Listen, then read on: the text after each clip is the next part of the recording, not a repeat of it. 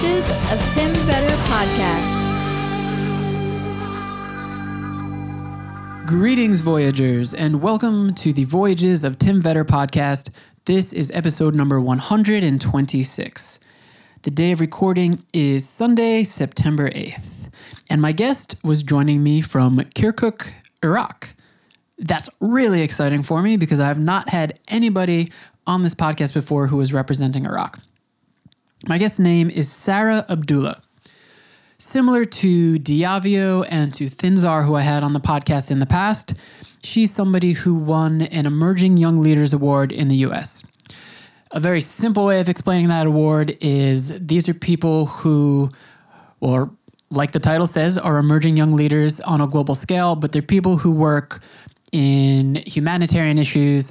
Many of them work with refugees in promoting diversity and peace among the diverse peoples within their countries. So Sara, like I mentioned, is from Kirkuk in Iraq. That is north of Iraq, and there are many Kurdish people in Kirkuk, and it's a place that's been sort of contested between the Kurdistan region and people who want it to be part of the more Iraq proper or more formal Iraq. I know that's probably a very simplified way of looking at the politics in Iraq, but that's one of the reasons why I was really excited to have her on today, because I need to be educated on Iraq, and I think a lot of people need to be educated on Iraq. So in addition to providing us with that education, we talked a lot about the work that she's done in the humanitarian fields. So Sara she founded an organization called KOKAR. And there's a bit of a write-up here that I thought that I should read. It says, when ISIS were making terror among the minorities in Kirkuk and attacking ethnic and religious groups in Iraq and Kirkuk province, Sara was leading KOKAR to promote counterterrorism, peace, and tolerance among diverse groups in Kirkuk. In addition, Sara and KOKAR help Kirkuk communities to strengthen peaceful coexistence as well as safe return for the IDPs to home. Those are displaced peoples. Sara and KOKAR have been distributing cloth, food, and books to more than 200 immigrant families in Kirkuk and redesigning the Central Library in Kirkuk.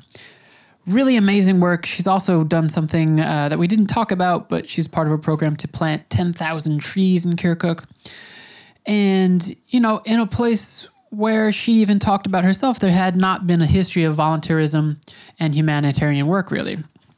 And if we're being honest, like a place where historically, or at least within maybe historically isn't fair, but within at least the last couple of decades, there's been a lot of violence. And, doing this type of work can be something that puts either a literal or a metaphorical target on you. So she's an amazing person, and she's doing amazing work in Iraq, and I am proud that I now know her and hopefully get to meet her one day, either in Turkey or in Iraq.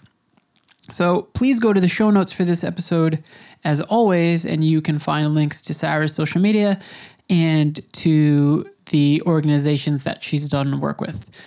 Please give them a follow, give them, talk about them, and help to spread the word. Also, if you are able to support this podcast, you can do so on Patreon. That is patreon.com/The Voyages of Tim Vedder. That goes a long way to keep these episodes coming. The education, the entertainment, whatever it is that you listen to this podcast for. A little housekeeping. We did this by call. Actually, the call quality was remarkably well, considering it was my Brooklyn apartment up, across the globe to Iraq. There's just one moment where it cuts out for a second and you hear a sort of beep as the call reconnected at like 36 minutes or so, but otherwise it's quite good. But I would recommend, as always, for these episodes that I record with a call to sort of minimize the background noise and really focus in on the things that she's saying. I make sure that I keep these, 60 minutes and under, because I know everybody in the world is busy, and I really want you to be able to listen in to focus on what they're saying. So, all right, folks, you're going to hear my little interlude music here, courtesy of the Wizard, and then check out this conversation with Sara.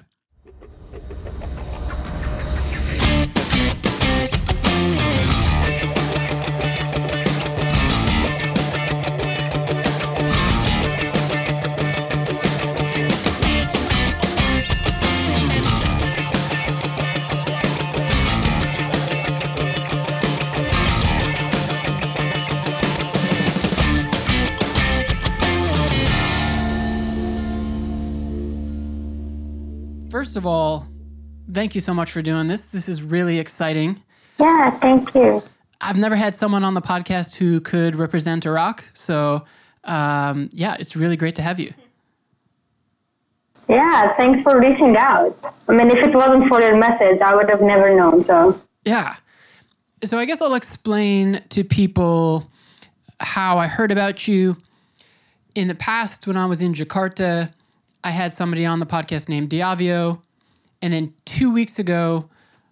2 weeks ago, I had somebody on the podcast from Myanmar named Thinzar. And all three of you won an award for your humanitarian work and the service that you do. And that was the Emerging Young Leaders Award. So I saw you and I was like, oh my God, I really want to talk to her about her work. So yeah, really, really excited to have you. yeah, thank you. So I'm trying to I was thinking about where I should start with this. And I think I want to start with where you grew up, because I saw something that you had written on your blog page. And you wrote that when you came to the U.S., you wanted to represent Iraq and show people the real Iraq, the Iraq that you know. And I think for most Americans, especially people from my generation, from our generation, what they know of Iraq is what they've seen in the media and in movies, and most of it is war, if we're being honest about what people's perception is. Yeah, I see, I know. Well, if I had to start from where I'm from, and the reason why I wrote that. So basically, when I wrote that blog, it was like, it's an old one. I just copied and pasted on my blog because I wanted to be there. I wrote that, I think, back in 2014. And when I first went to, the ILO program, Iraqi Young Leader Exchange Program, it was my first time coming to America, and it was like my first time, being in America and having this urge to represent Iraq, and, I did have a lot of insights of I would ask people, what is the first thing you hear when you, what is the first thing that comes to your mind when you say the word Iraq? And people would literally say wars, destruction, people walking on camels, and that's what I would expect from them to know. It's quite different. Back in 2013, 2014, even 2015, Iraq was kind of what people was assuming and what they see. Because I remember most of my time in high school, I would just go to high school and go home because it wasn't actually safe to go out and have fun and, go out with your friends. So what a lot of people hear, especially in America, about Iraq, that has been a reality in Iraq. And that is something that still goes on in some places in Iraq. I'm not saying that is not correct and that doesn't happen, and me saying that I want to represent Iraq, show them we live in heaven and we don't have all these wars. Well, we do have, that's something that occurs. But it is getting better, especially after 2015, especially maybe because I had the different experience. Maybe I wasn't living in the worst place in Iraq, so for me it was different. So I live in Kirkuk. It's kind of in the north of Iraq, and usually it's below Kurdistan, if you know. Yeah. And it's kind of safer than back in 2013, 2014. It was safer than Baghdad and all those places that have had it worse than where I was from. And for me, I was fortunate enough to be in a high school. It was a good high school. It was a private high school, secondary and high school, and I was in especially in Kirkuk, we have people from all different ethnic groups.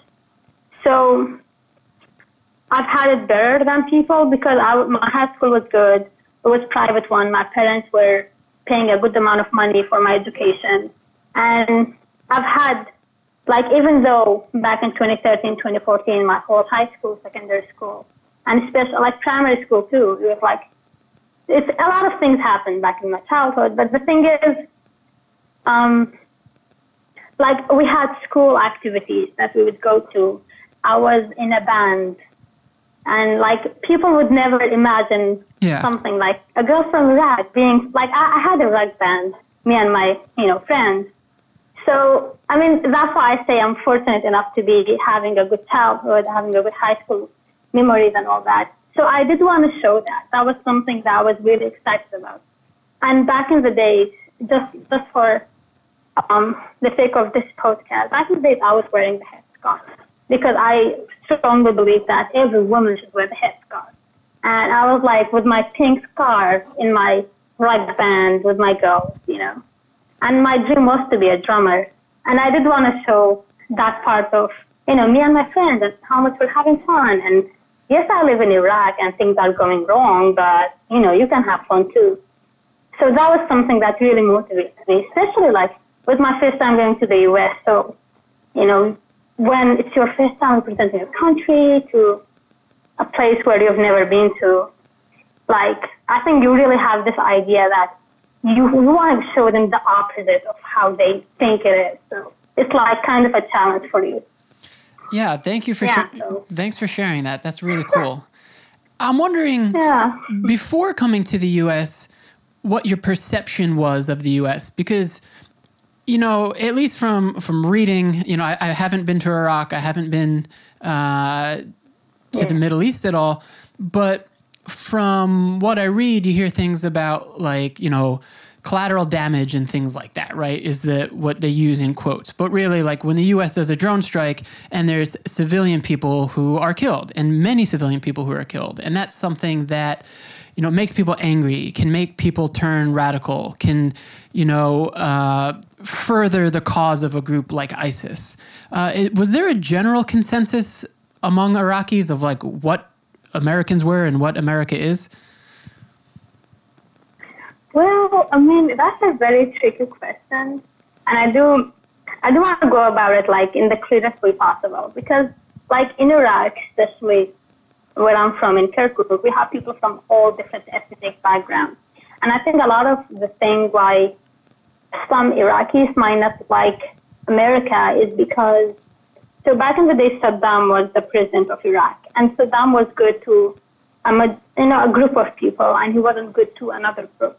And what the U.S. did, I think, and even though a lot of, unfair things happened, and it's war, things can go really wrong. And I don't want to point fingers at anyone because unfair things did happen. I don't want to be someone being like, oh, they did this and that.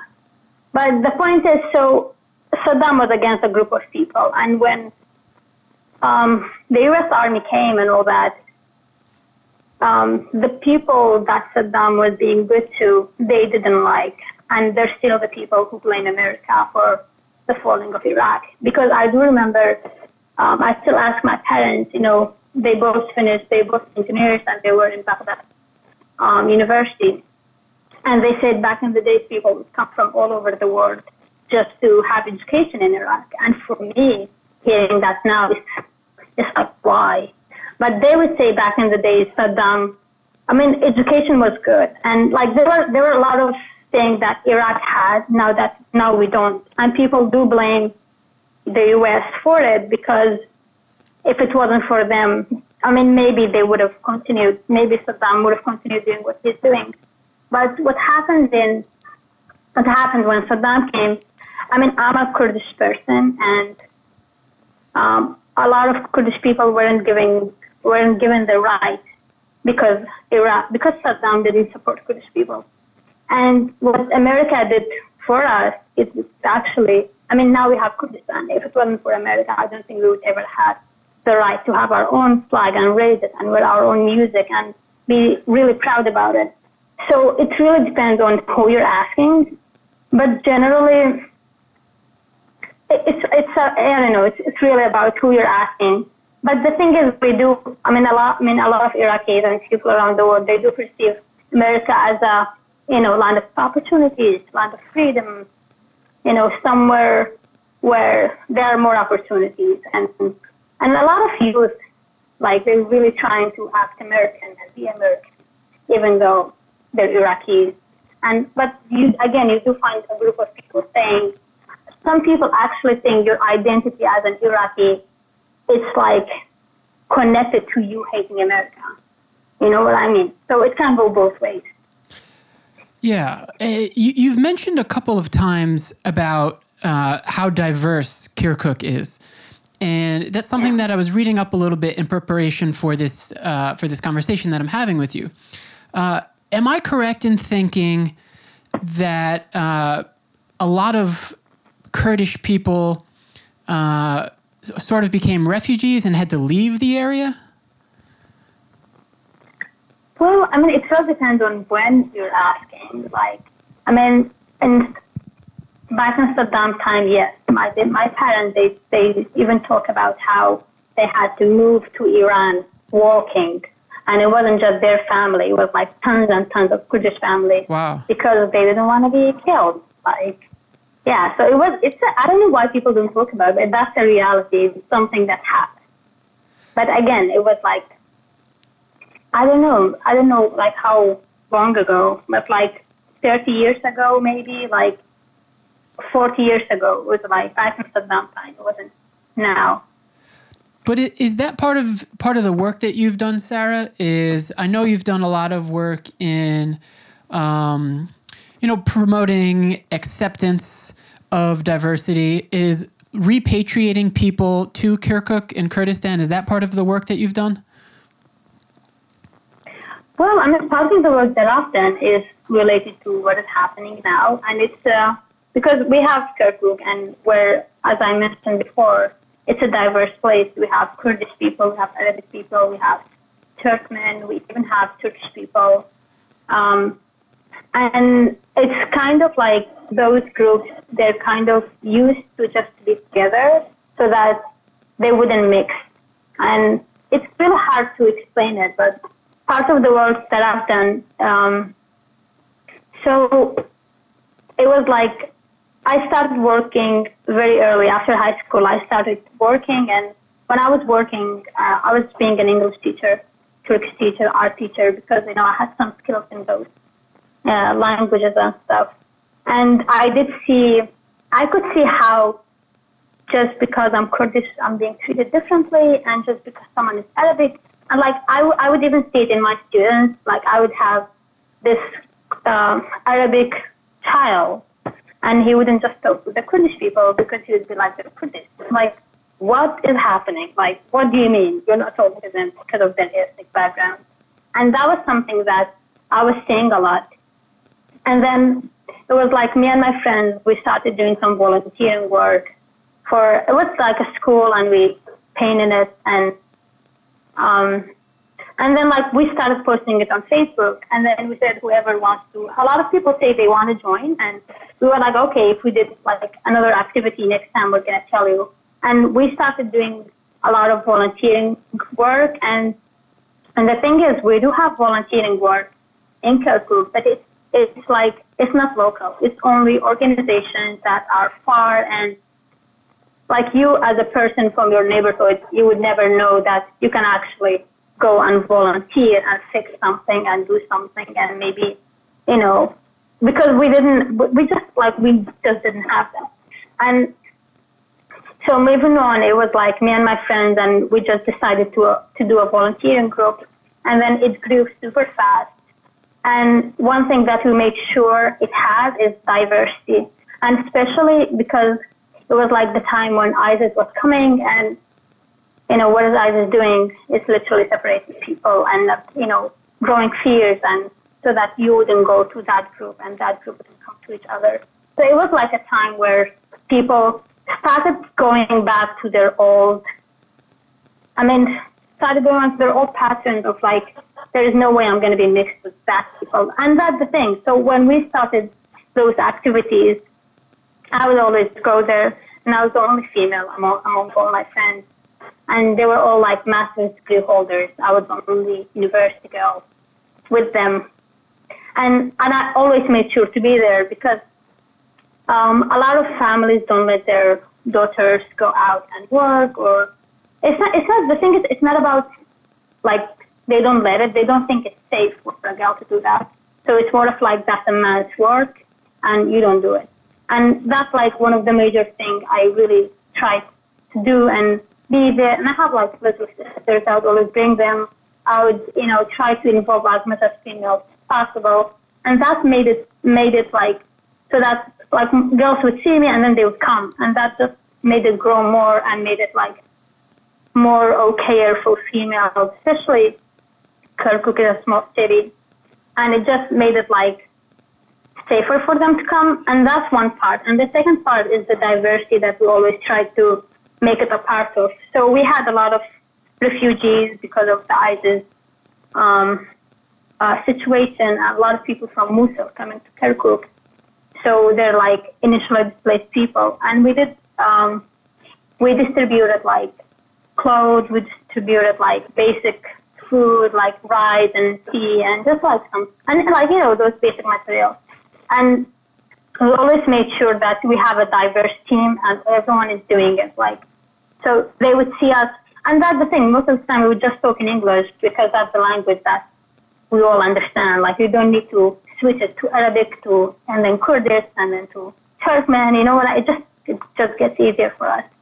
But so I think people seeing how we're a diverse group and there are people in need and they seeing us that, a Turkmen can't help an Arab, those things that we doing it over and over again, those things broke the barriers. And us doing a lot of activities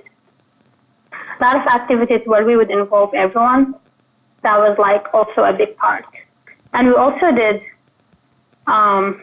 World Peace Day, and it was the first time we're doing it in Iraq. So, and that really had a lot of people coming, and it's not super rare, but it is something when we have a big event and people are not fighting. So, so that was good. Wow. Sara, are you able to hold the mic up a little bit? It sounds best kind of when you're leaning forward a bit. Is that the mic? Yeah. Is it good now? Yeah, that sounds good. It's been pretty good the whole time, but no, that's fine. So you mentioned a couple times within that it might have been unsafe for women to be participating in this or to be out alone. Something I've experienced in traveling around the world is that places with traditional beliefs and older beliefs and often tied to religion, there are really strict gender roles, right? So I'm wondering if when you say it's unsafe, is there violence against women or are the gender roles so specific that people think that there's men's work and there's women's work? I think it's not that there's gender-based violence. It's not that, oh my God, you can't be a female and go there. They're going to hate you, girl. It's not that extreme. But it's more of I think it's in our culture, and for me, it's kind of hard to explain it. But it's not that it is unsafe physically, but it's more of parents really want to make sure that the girl is good, and she doesn't feel like someone wants to do something with her or something is going to happen. It's just walking in at night alone, it's not that someone is going to do anything to you, but it could be unsafe. And I think that's the whole situation with the females. And it's more of the NGO sector, maybe it's kind of a taboo. It's not it's a taboo thing, but it could be. Some families are well, why would you work at an NGO? You shouldn't do it as a female because it's just man's work. It could be it's really hard for me to explain, but it's not gender-based violence. Okay, no, I think I follow. So if you were to sort of highlight, because you do work that encompasses a lot of different things. I've seen that I think you're going to school for dentistry work, if that's accurate. Yeah. Yeah. So. Yeah. Well, it's weird. If volunteerism is a newer thing, like you were mentioning, what are sort of maybe the top 3 issues that that you're working for that you think need to be enhanced or fixed or changed in Iraq? Well, I mean, the volunteering thing, that's what I started with. So, like, I started working, and then during my work, it was like me and my friend, and we did volunteering, and then we ended up with our volunteering institute. So that was like the gate for me to see, like, our community and how, like I always say, like, for me, my high school, years and all that, it was like I was in a bubble. I wasn't living in, like, the reality of Iraq. So once I finished high school, it was like for me going to actual reality and what is happening around me. But, like, I would say, like, I started with volunteering, and it was like, that's like the oldest thing I've done. Like, I worked, and then after work, I did, like, my volunteering work. And currently I work more with, like, youth and also public speaking and leadership. So we have Toastmasters International in Kirkuk, and that's what I'm like. Well, I think we started our first meeting yesterday, a year ago. So it has been, like, my work for a year now, and that's what I've been kind of focusing on. And before that, I have worked with other NGOs. So, yeah, and I'm a dentistry student, so I know it's so different.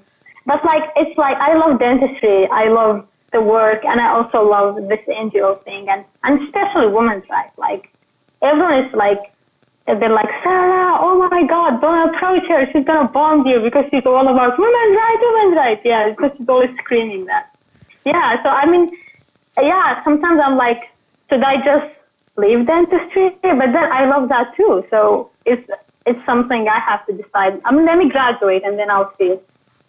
Yeah, that's cool.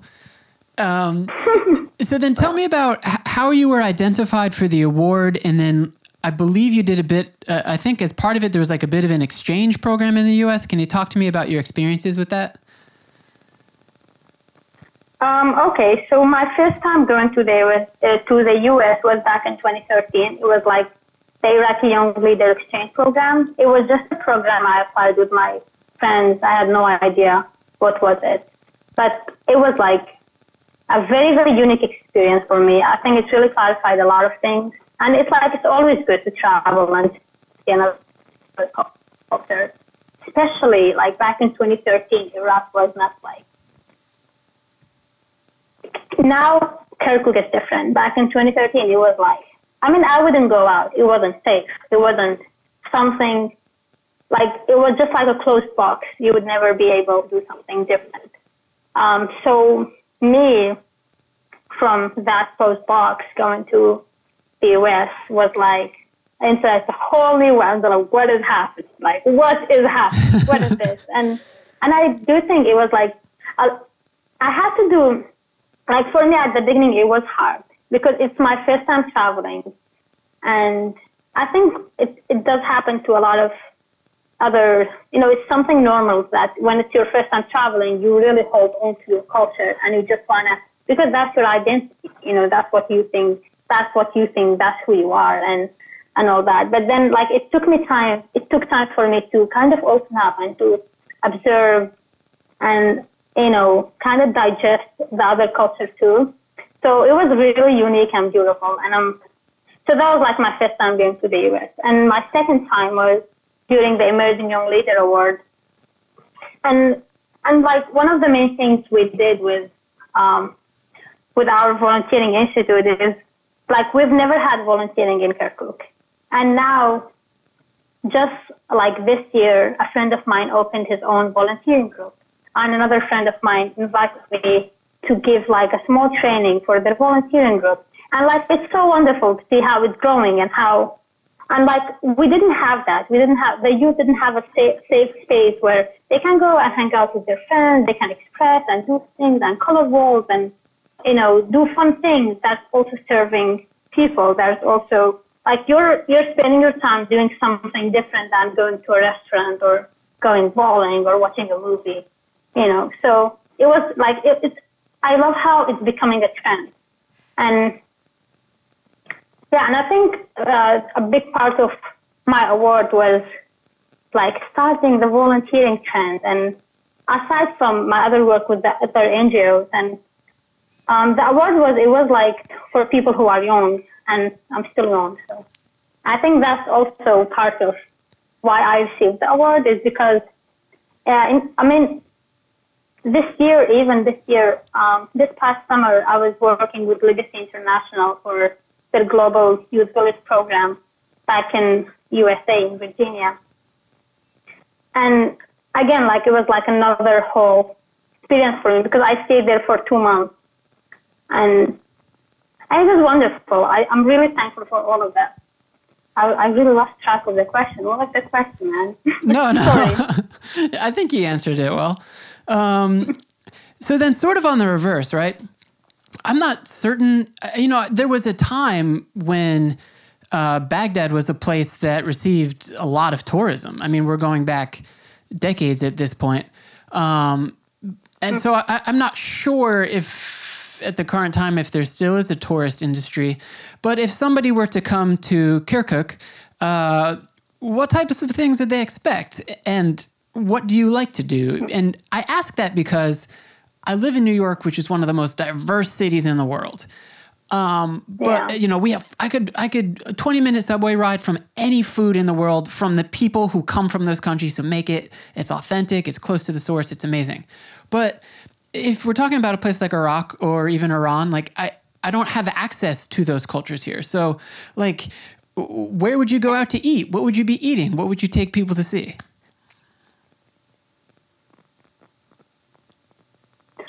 As I said before, Kirkuk is small. Like this year, we did our first cinema place. You know what I mean? And for most of the time, if I want to go and have fun, I would go to Erbil. I wouldn't. Maybe in Kirkuk, I would hang out with my friends. And for me, Kirkuk is more of my workplace and my university place.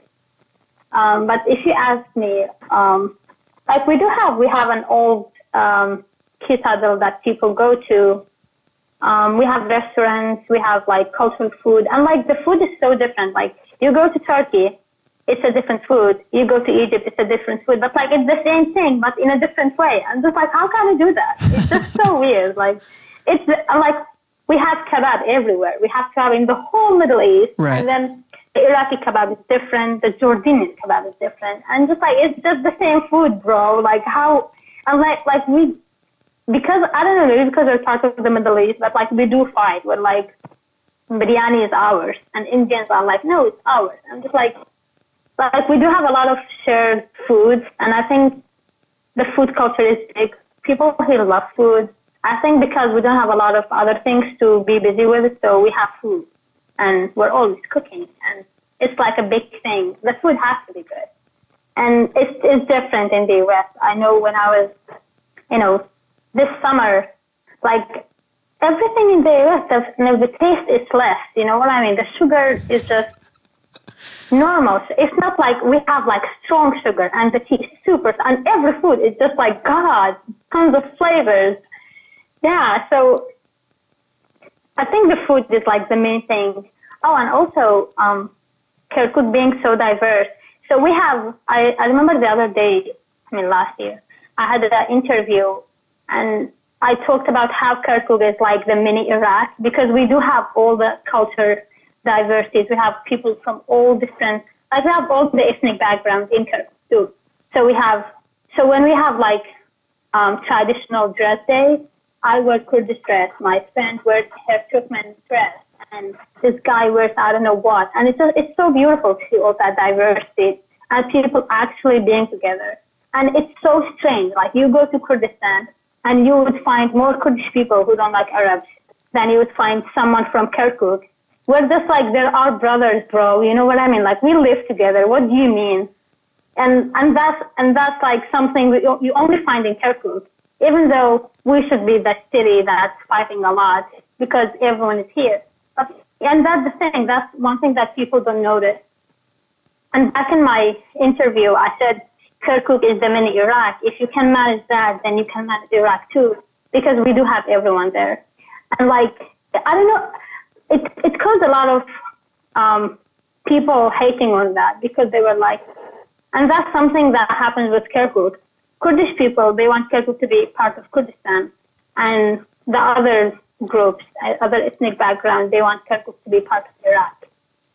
Yeah, and we're in the middle. So whatever happens, we take their guilt, man. Like, things happen just because they're fighting over us. And they're like, it shouldn't happen here. It should happen elsewhere. But yeah, it's unfair, but it happens. So I'm a little bit, or a lot bit, ignorant of politics in Iraq. Unfortunately, when you talk about Kurdistan, like how is Kurdistan in regards to like political borders? It's not its own sovereign nation. It's part of Iraq, but is it its own district, or like how does that work?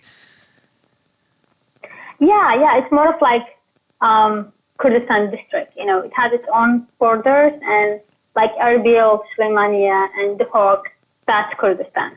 And because of all the political problems we have not lately, like last year, especially, like because of we, the Kurdish people, we wanted Kirkuk to be part of, not all of us though. I mean, some Kurdish people, or like a lot of Kurdish people, they want Kirkuk to be part of Kurdistan because it is safer in Kurdistan and the economics is better in Kurdistan.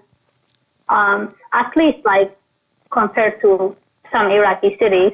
And that's the thing, people are like, a lot of Kurdish people don't consider Kurdistan to be part of Iraq because it's more of like, it's kind of our identity. Like, we want our own country.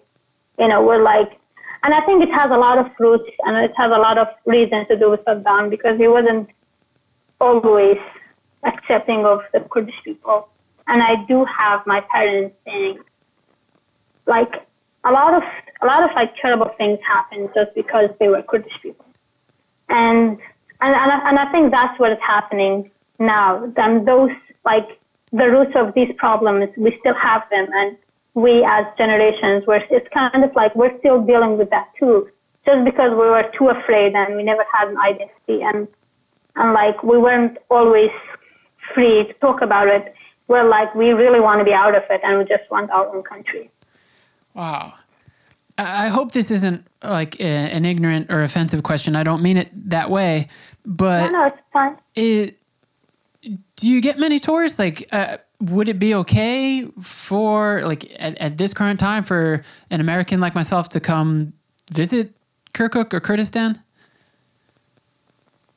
Well, I mean, I would love to. I mean, and that's the thing. It's so like, especially this year, I had like a lot of people, and we were like working with legacy, so we had people coming from different countries. And like, it's really like, imagine being from a country and like, I mean, I can't say, hey, I wish you could come to Iraq because everyone is afraid of it. You know what I mean? Like, it's just like if I had to meet a friend of mine, people, maybe it's because of people are not very, educated about it, but it's like very sad for me. It's more of like, it's like I have a house and it's burning and I can't invite people to my house. You know what I mean? But I do want people to come to my house. And yeah, it's so sad for me. Like, I never get to like explain that. But like, we do have foreigners coming, especially with NGOs and all that. Like, people do come to Kirkuk, people do come to Kurdistan. It's easier slash, I think, for foreigners.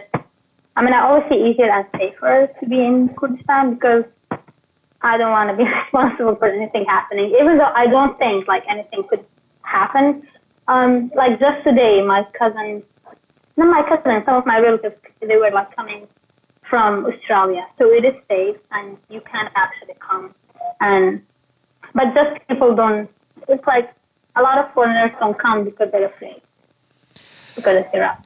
Yeah, and I guess I understand the fear both from, realistically what's happened over the past 2 decades, but then also just sort of, again, like the version of Iraqi history that we get is, in the media and in, big Hollywood movies and things like that. And they have to dress it up and make it sexy and exciting and like all this violence, right? Because that's what sells in the media. But Yeah, I mean, I'd love to. I mean, I'm one of those people that would love to see every country someday. Yeah, I'm going to circle back to something you mentioned before, because you said you primarily work right now with youth, with young people. Mm-hmm. And something I've noticed, again, in traveling and in reading, is that often people who get involved in violence and become radicalized and, would join a group such as ISIS are people who are poor, lack resources, lack access to resources, and then often people who lack education because they're more easily influenced, by a mentor or something like that. Is that part of the work that you do? Are you trying to educate young people? Are you trying to give people access to education and resources and things like that? Or are there other groups within Iraq that are trying to do that for people? Well, I mean, before I did try to, education in Iraq, we do have, and I think that's something people really don't know is like Iraq is really, really diverse. So a lot of those ideas that a lot of like people have about Iraq, it could be applied to some other parts of Iraq. And the thing is like, this is like podcast. I don't want to say what parts because I don't want to be, what I mean. But that's the thing. So education, I mean, it is really increasing in Iraq. And I think, especially now, it's kind of becoming like a trend for you to finish university. And like people don't really talk about how much education has increased. Like my dad, he says like back in the, I mean, now he only has like 8 friends who have finished university at his time, 8 friends with like university degrees. But like now all of my friends are at university, or at least like the institute and they're, or like minimum that finished their high school and they're trying, to get, I don't know, go to a course or something, because it's kind of becoming like respect. People don't really respect you so much, or like they would give you some other work that you wouldn't want to do and that they don't really pay you well. If you haven't finished like your education, at least like, if you haven't like finished at least like a degree or something, like for the most part of Iraq and education. And part of what I'm doing, I'm working with youth, and it is like, it's kind of strange for me to say it, but like, because of all the groups we have in Iraq, and because of like, it's more of like, we've always been identified group-wise. You know what I mean? Like, we don't have a lot of people looking at themselves individually. We don't have a lot of people, and it does happen. Like, we don't have a lot of opportunities. Finding work is really hard.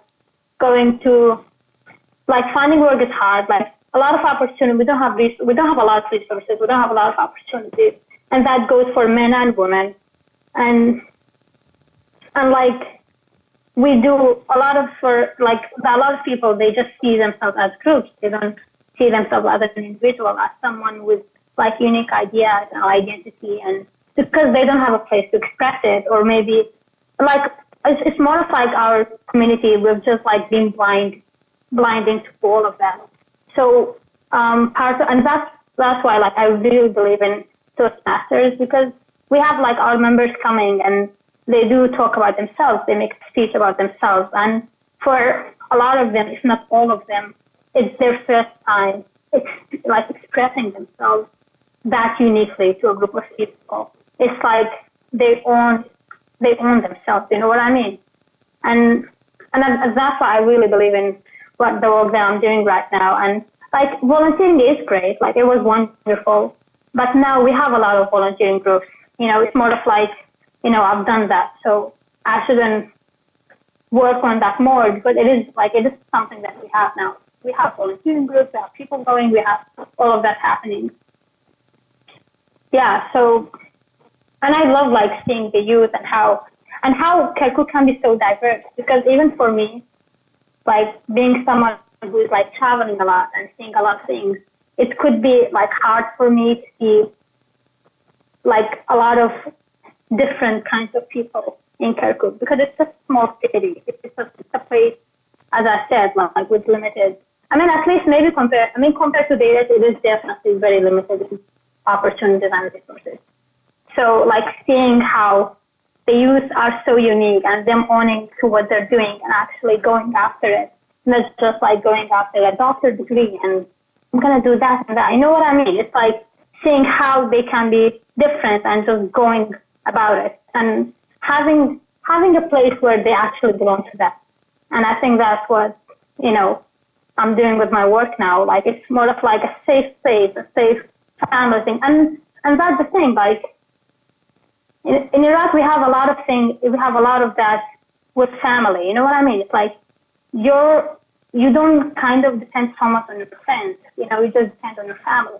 But it's more of like now we have a small community where, you can express yourself and be yourself and we're here to support you. And like, even though, like, I can do other things, but that's something that I want to be part of. So it sounds like you're hopeful for the future in Iraq.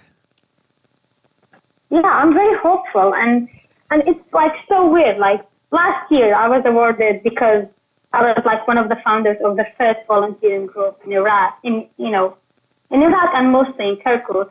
But just now we have tons and tons of groups. And that really makes me hopeful. So like now we have Toastmasters where people can express themselves and be unique and be goofy and be, you know what I mean, without being judged and all that. And like, let's see what happens next year. Like, so yeah, things can really go. Awesome. So what I'm going to do is, there's a lot of things you're involved in. I think your organization is called COCAR. Yeah, that's COCAR Institute. And like when I started working, like just recently, like 6 months now, we're in institute, so it wasn't always. So what I'm going to do for people is I'm going to link to that, link to your social media and all that, so people can access that. Can reach out to you, can learn about you and the work that you're doing. But I have one last question for you.